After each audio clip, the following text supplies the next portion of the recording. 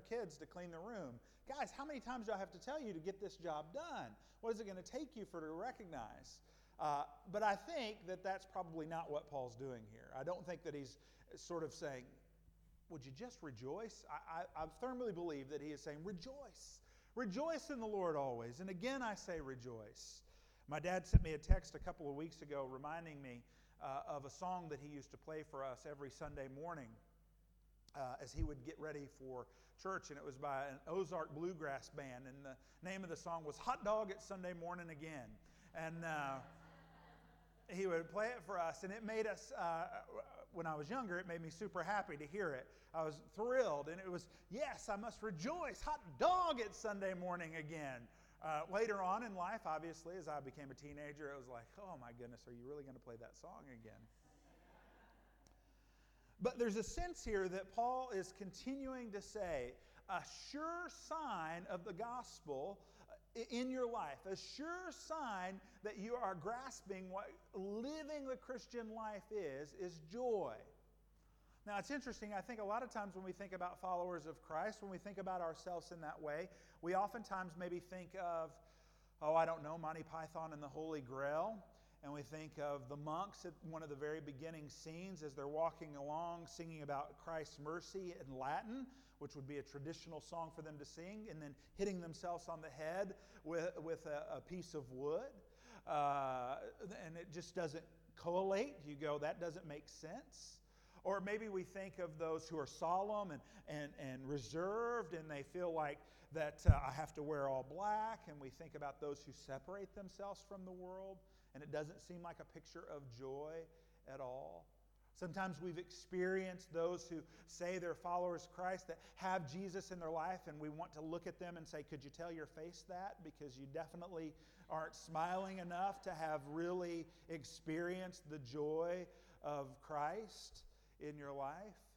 So I think there's a sense of that we have sometimes in our lives when we think of joy and what that means. At the same time, I think sometimes in some places we've experienced as followers of Christ, as Christians, maybe that group of Christians that sometimes are so saccharine sweet, so syrupy with that sort of joy that they don't recognize that the strife and struggle that are going on in the world. And so oftentimes you might be with some of them and they're like, but God's doing a good thing. God's always for you. Come on, let's give God a big cheer, you know. And you feel like, well, yeah, but have you looked at the world and have you seen my circumstances and do you know what's really going on? But they just are, let's be happy. Come on, everybody get happy. Don't worry, be happy. It'll all work out. She'll be right. And we think to ourselves, yeah, but do you see the world? Do you see my life? Do you see what I'm going through? And so it's neither one of those. What Paul is showing us here is the third way. And it's really super interesting that he comes right out of talking about that we are in Christ. If you remember a couple of weeks ago, we talked about the fact that we have a responsive rest in the completed righteousness of Christ.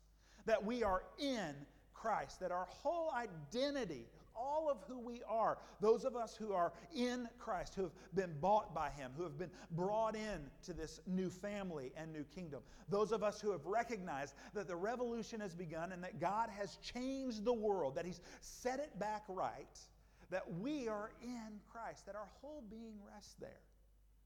And immediately after that, it's as if something clicks in Paul's mind and he goes, by the way, if you're all in Christ, you two ladies need to get things situated. If you remember the sermon last week is about reconciliation and that there should not be any division and there should be unity.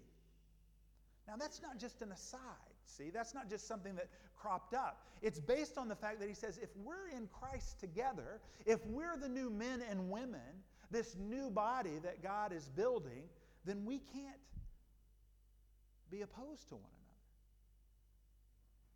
And then he moves into this passage.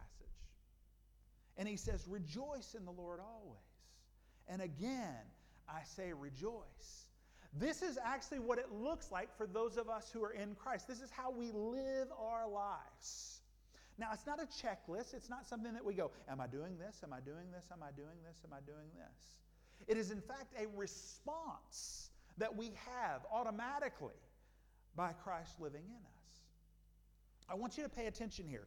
There are some things that he tells us that we should be about. What does he say? He says, let your reasonableness be known to everyone. Now, just as an aside, that's the ESV version, that's the English Standard Version, and that's how they've used that word, reasonable. Now, that's not the best way to translate that word, and so it's not my favorite translation.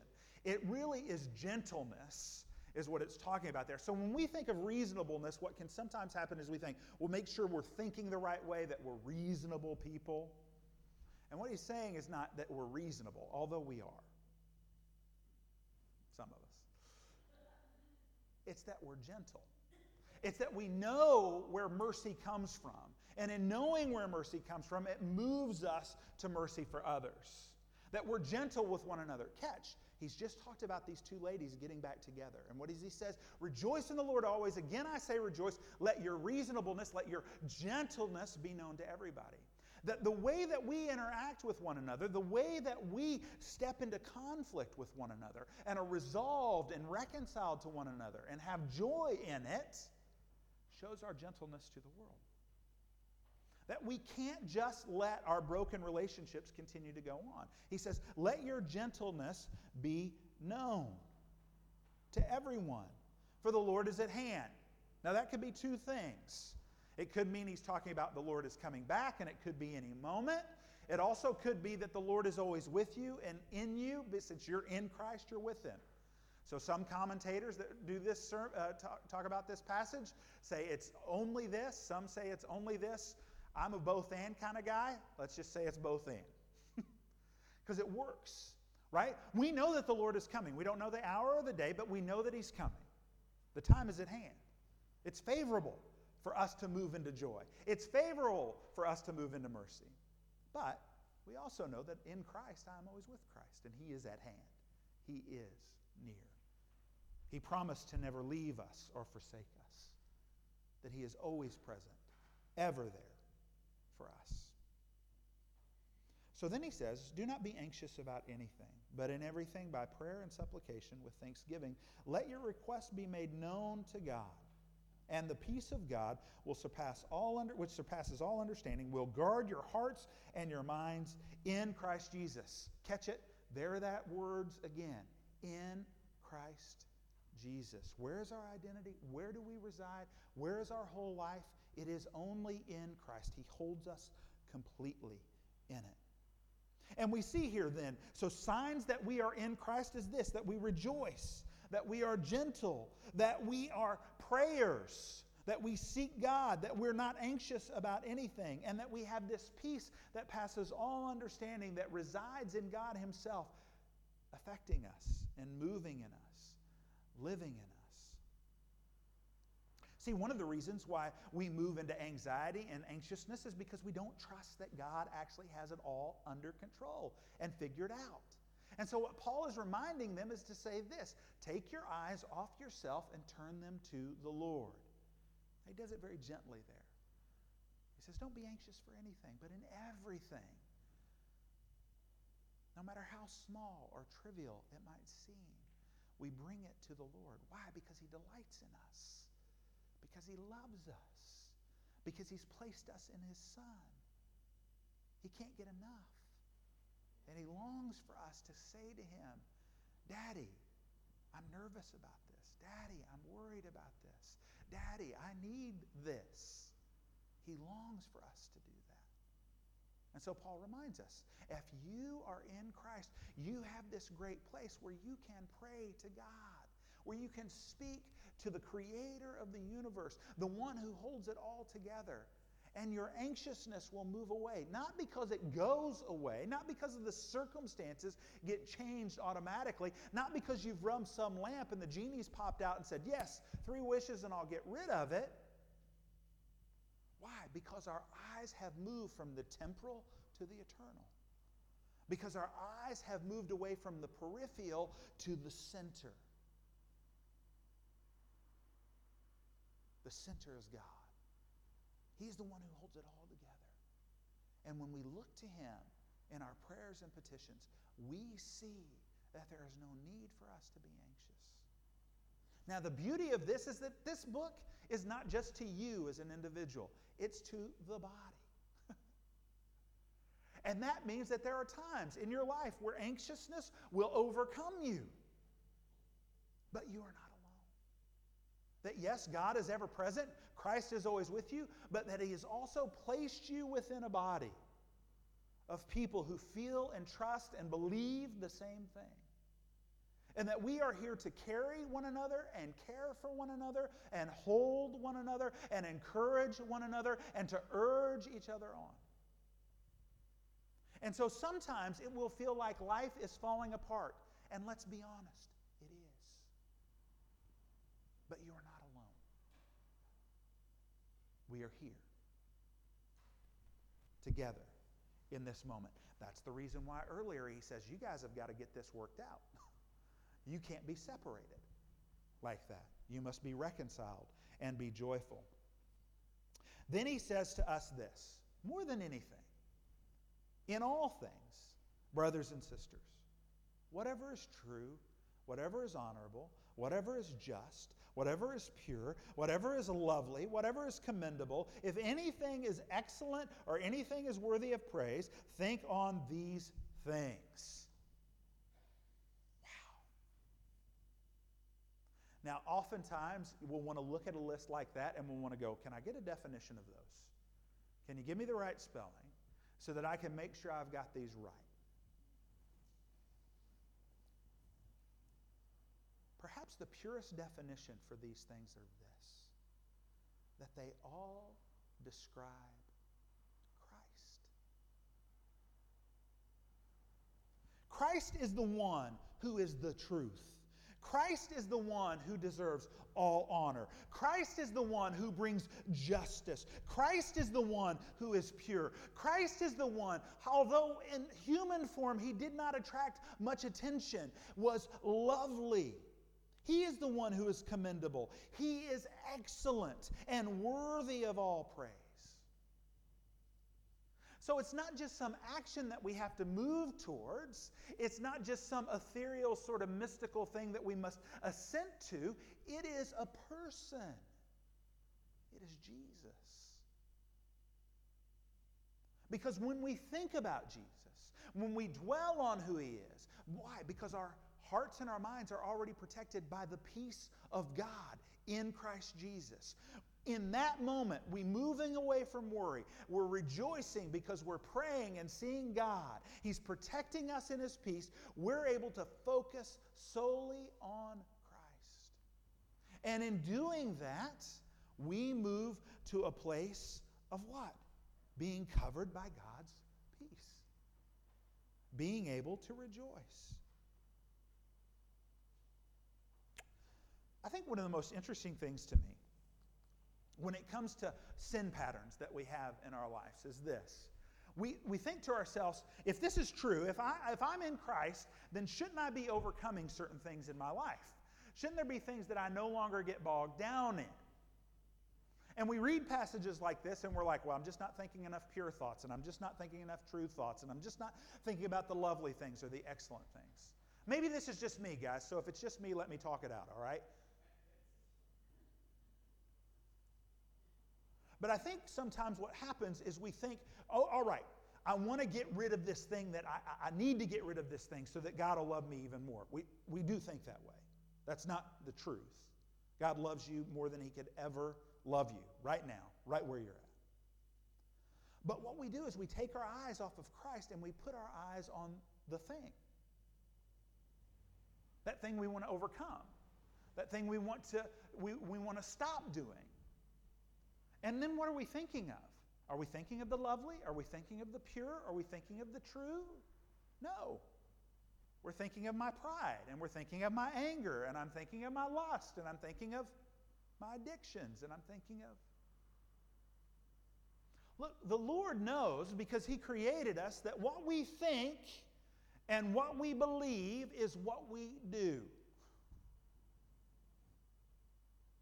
So if I think on the things that are Christ, and my heart moves to believing those things through His power and giving me faith, then I move to doing those things.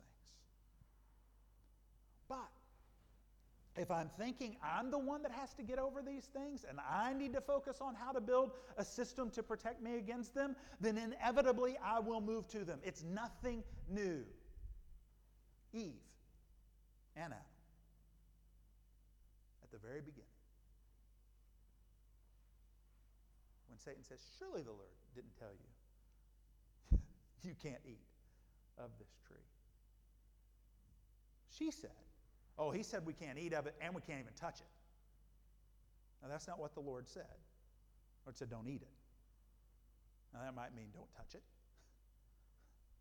But that's not what he said. So was her focus on saying, no, yeah, the Lord told me I shouldn't eat it, and he's good and right. No, she said, no, we shouldn't touch it. Plus, I shouldn't eat it, but plus I shouldn't touch it. What's she thinking about? The tree, the fruit. And where does she move? And where does Adam move? Look, Adam's right there, guys. Adam's standing there. Okay? It's not like she's searched him out.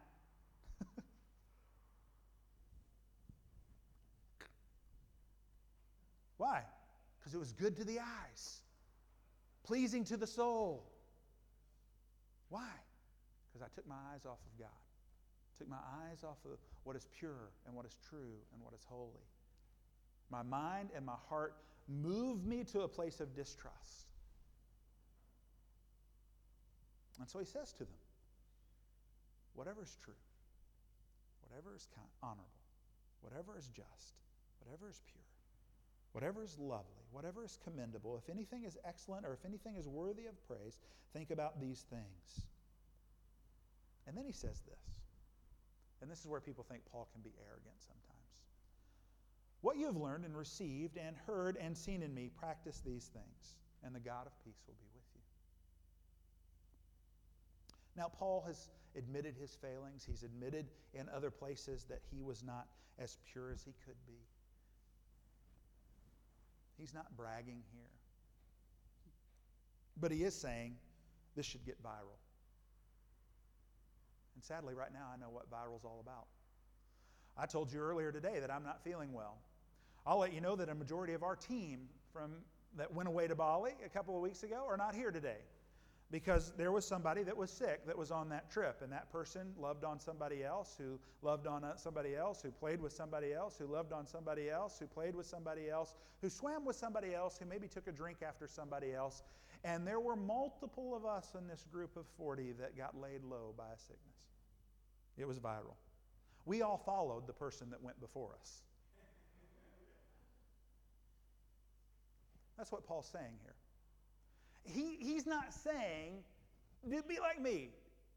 What he's saying is, if we're in Christ and we are the ones who are filled with joy, who don't worry about anything, who show our gentleness to all around, if we are those who have our minds and our hearts protected in Christ by the peace of God, and we are those who are thinking of Christ at all times, then we should be viral.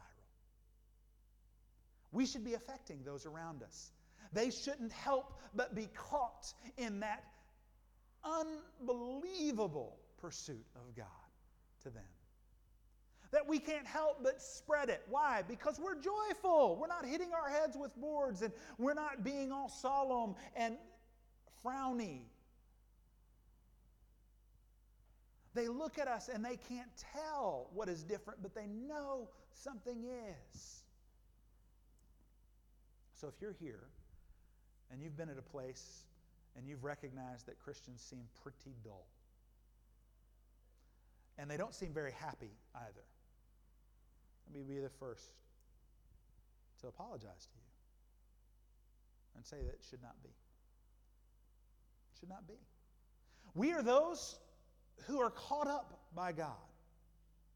And if we are caught up by God, then we cannot help but be joyful. We are those who our minds, though we so much want to focus on what is pure and right and holy and true, sometimes get caught just like everybody else in the world with the little things that take place and the things that happen. But the one thing that we know is that Christ has us. that we are protected. Where? In the peace of God. That peace will be with you. And where does that peace come from? Only from the person of Jesus Christ. And so we're sorry that sometimes we're so sullen. Please forgive us. Give us another chance. Know that we are not just happy people, because we're not always happy, but we are joyful people. And that we have peace. We want you to have peace too in the person of Jesus Christ. And for those of us who have been following Christ for a long time, think on these things. Put Jesus as the center of your heart and mind. Think about His goodness, His purity. Think about how honorable He is, His truth. Know Him and know Him completely. Dig deep into the mercy of God. Show your gentleness. Show your joy. Show the peace that you have. Don't worry about anything. In all things, seek God first. And as Jesus said, the kingdom will be given to you. Let me pray. Jesus, bless us. Let us hear your words today. If these aren't your words, please tear them apart, make them dust, and make them fly away. But if they are, we pray, Father, that they will take root in our hearts and that they will bear good fruit for your good pleasure. It's in your name we pray. Amen. We're going to